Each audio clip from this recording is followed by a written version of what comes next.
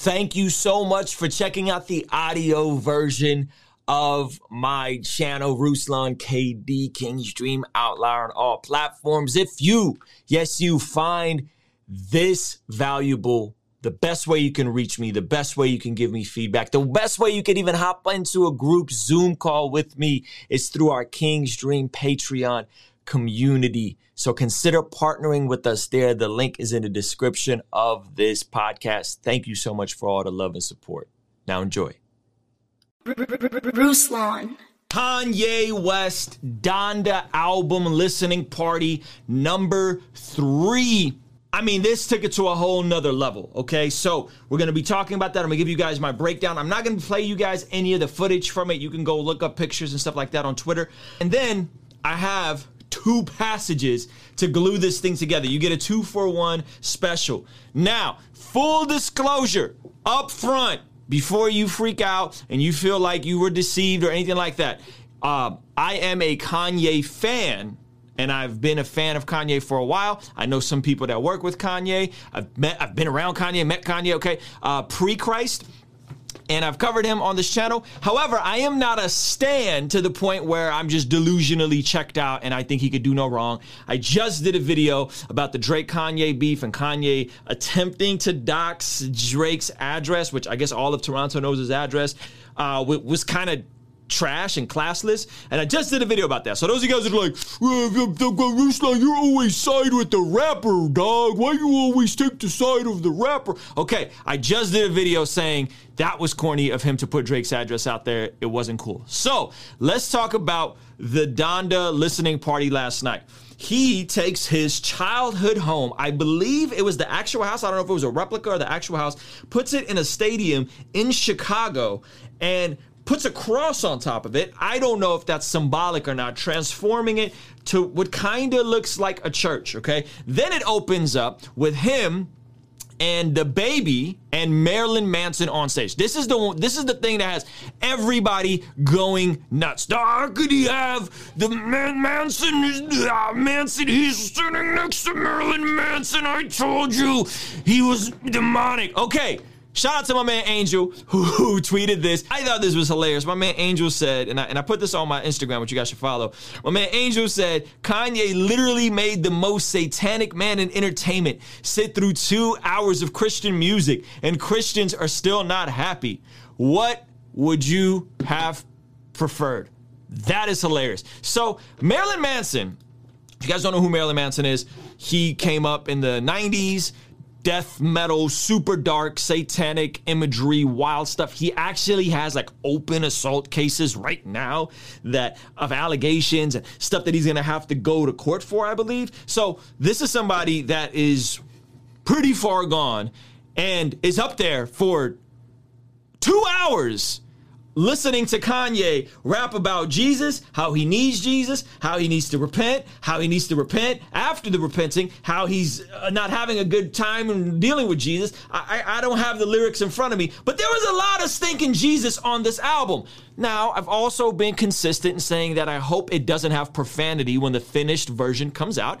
I think that would kind of totally connect the whole process if it becomes a clean album. I don't know. Marilyn Manson's up there for 2 hours. People are like, dude, this is satanic. Marilyn Manson's bad. And I'm like, okay. I don't know if we've just gotten to this place where we want to cancel people based on affiliation alone. Now, Kanye has his issues. Kanye is going through seemingly a divorce. We're going to get to the end of this, how this ended. But this is the first passage I wanted to bring to you guys real quick. This is Luke chapter 7, and it's one of my favorite passages. Jesus went to them to say, to what then can I compare the people of this generation? What are they like? They are like children sitting in the marketplace and calling out to each other. We played the pipe for you and you did not dance. We sang, I don't know how to say that word, and you did not cry. And this is the verse. For John the Baptist came neither eating bread nor drinking wine, and you said he has a demon. Hey, John the Baptist, Jesus' cousin. He's the one that made the way for Jesus in a way in terms of baptizing people. Then he baptizes Jesus. And then Jesus says, look, he came living in the wilderness, detached from society, detached from culture, doing his own thing.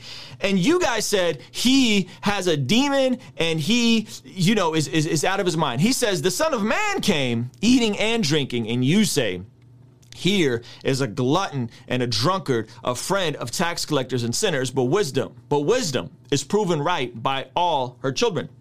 So there's this constant theme all throughout Jesus' ministry where Jesus, anybody, any scholar, anyone that's read the New Testament will say, fam, Jesus was around some sketchy people. Jesus hung around tax collectors. Jesus hung around sinners. Jesus hung around prostitutes even. Jesus was around sketchy people. And granted, he was Jesus, but he would have these parties, if you will, these dinner gatherings where he would get around people that were very different than him, and to the point where the religious people criticized Jesus for it. Now, I'm not comparing Kanye to Jesus here, but I am saying if we are to follow, as Christians, we are to follow the examples of Jesus in your life and your affiliations and the people you're willing to stand next to and community with are never messy, never messy. It's just all people of noble character. Then friend, what connection do you have in Jesus in the way that he did ministry?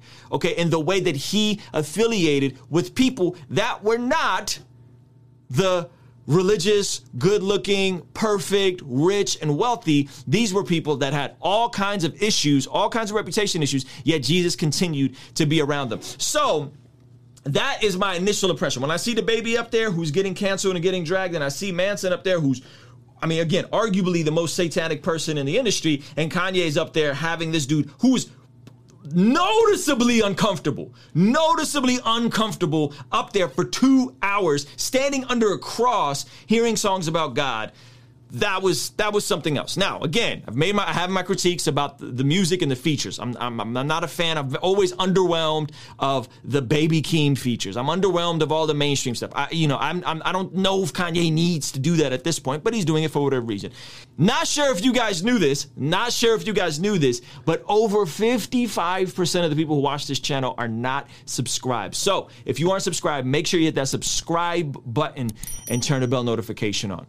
I want us to consider that people aren't static, that things aren't black and white and binary all the time. Some things are, but not all things all the time are black and white. There is a spectrum here, okay? And there's certain things that Kanye does on a spectrum that I don't agree with. And there are certain things he does that I think are brilliant. And I think that is how we should look at art, how we should look at these different topics that we're dealing with, okay? So the part that alarmed me is when he brought the rapper out and talked about the GDs being let in through the back door. Now, that is not on the album. So that also makes me question, are there other other songs that aren't on this album that we're hearing at these live events that maybe he's just, helping promote artists, throwing them a bone, putting on for Chicago, so on and so forth. There are songs that don't seem that they will make the record, specifically the G's in the back door, which, that got me way more. Listen, GD's in the back door got your boy way more scared than Marilyn Manson, okay? I said, having some friends from Chicago to the real GDs, you don't want them GDs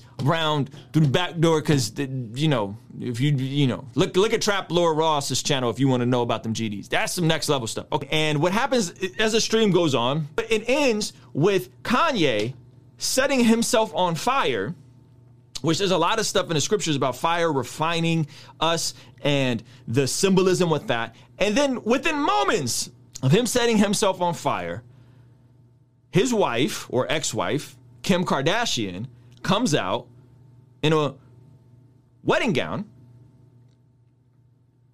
walks up.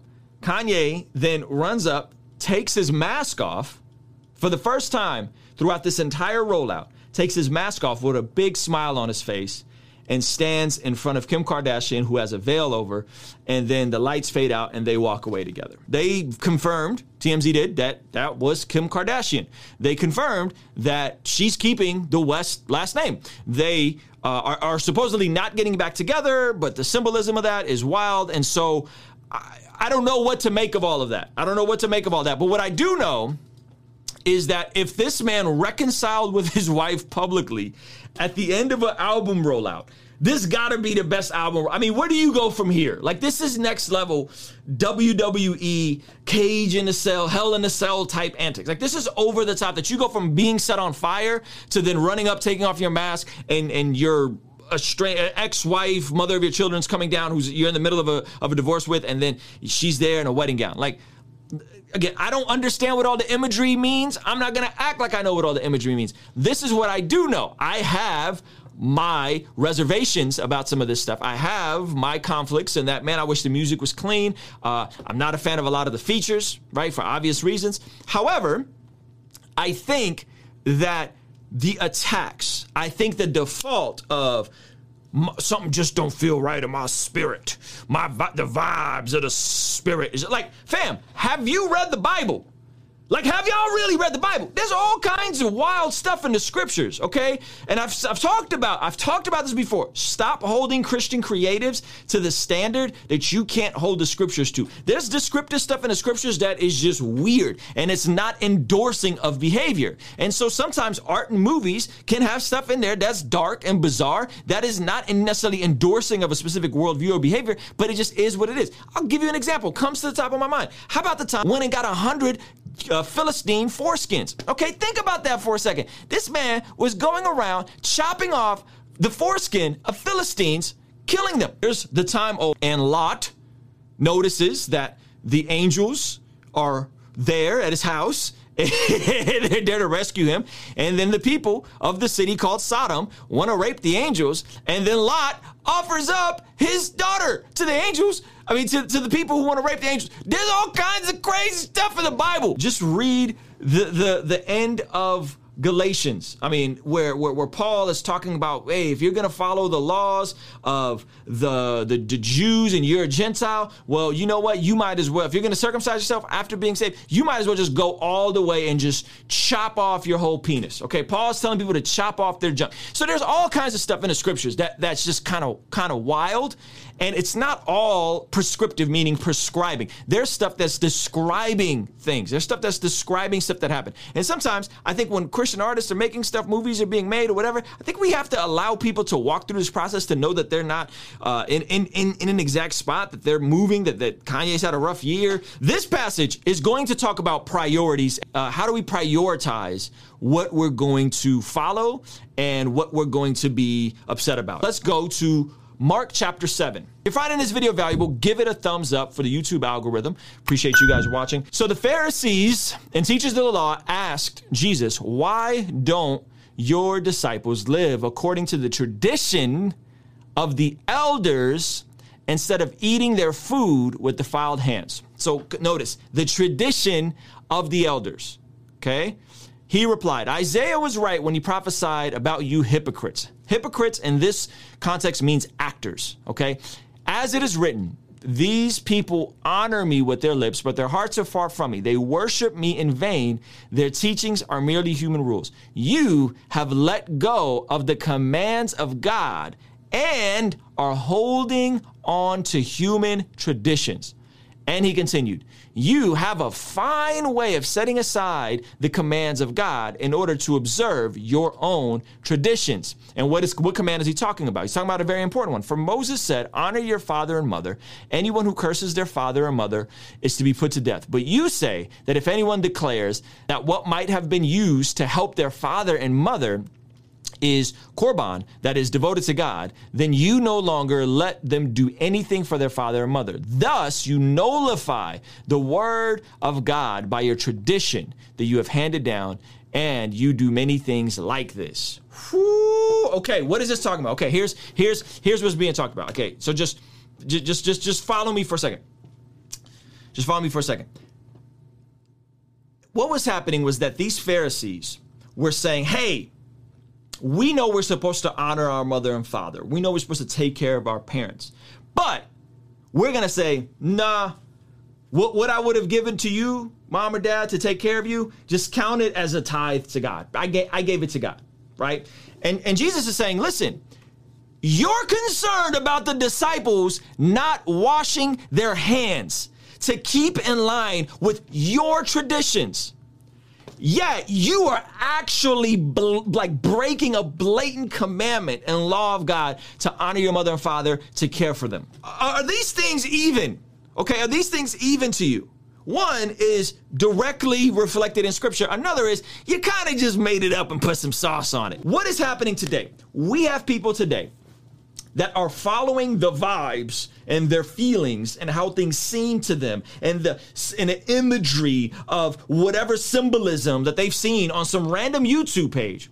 And they're flippantly running around slandering someone that professes to be a fellow brother in Jesus, who's publicly, seemingly trying to repent and work out his salvation with fear and trembling, at the same time bring people around that the society is canceled, at the same time attempting to, what seems, again, I'm using the word seems, publicly reconcile with his spouse.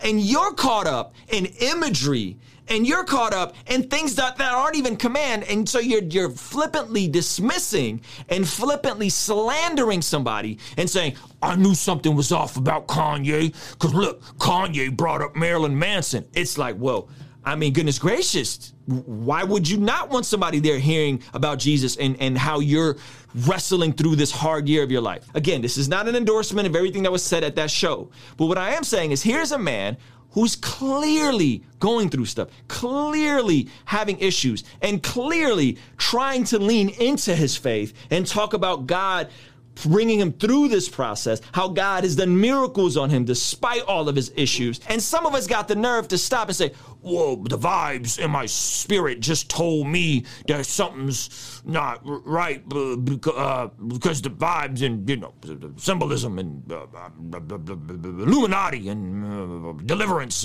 But he's also a person. He's also a person with a massive audience who's trying to figure this stuff out publicly, who's going through a really hard time, who's finally trying to grieve with the loss of his mother that he's felt responsible for this entire time, calling an album Donda, dedicating this whole thing to her and trying to process this, at the same time not compromising and not backing down that Jesus is the reason why he's here.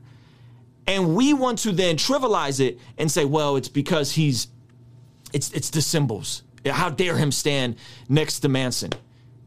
Sounds a lot like the Pharisees saying, how dare you stand next to sinners, tax collectors and prostitutes. Sounds very similar. Okay, so be weary of Christians who are trying to do the thinking and trying to do the convicting for you. If you don't want to listen to Kanye, don't listen to Kanye. If you don't want to listen to hip hop music, don't listen to hip hop music. I don't care what you listen to, but be careful to not usurp one of God's laws, which is to love your neighbor as yourself. Okay, in the name of a tradition or hearsay or some rumor or some conspiracy theory that you saw. Because this stuff is not helpful. Think about the way Kanye would react if he showed up to your church and you hit him with all these bizarre questions. Right? Because you're putting tradition above, well, how are you actually supposed to speak to people that are going through it? How would you speak to that person in your personal local church that was a public figure going through a divorce, in a messy situation, grieving the loss of his mom, dealing with mental health issues, bipolar? How would you speak to that person? How would you deal with that person? Would you go in with symbolism?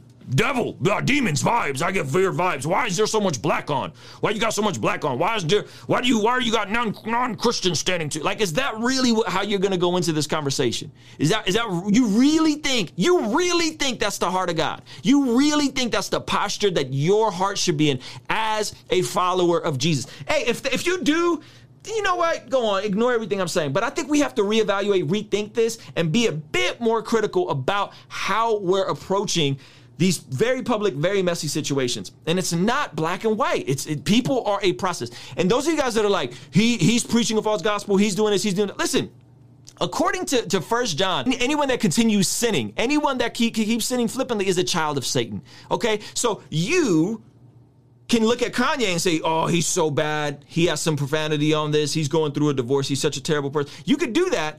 Or you could stop and say, where's my own heart?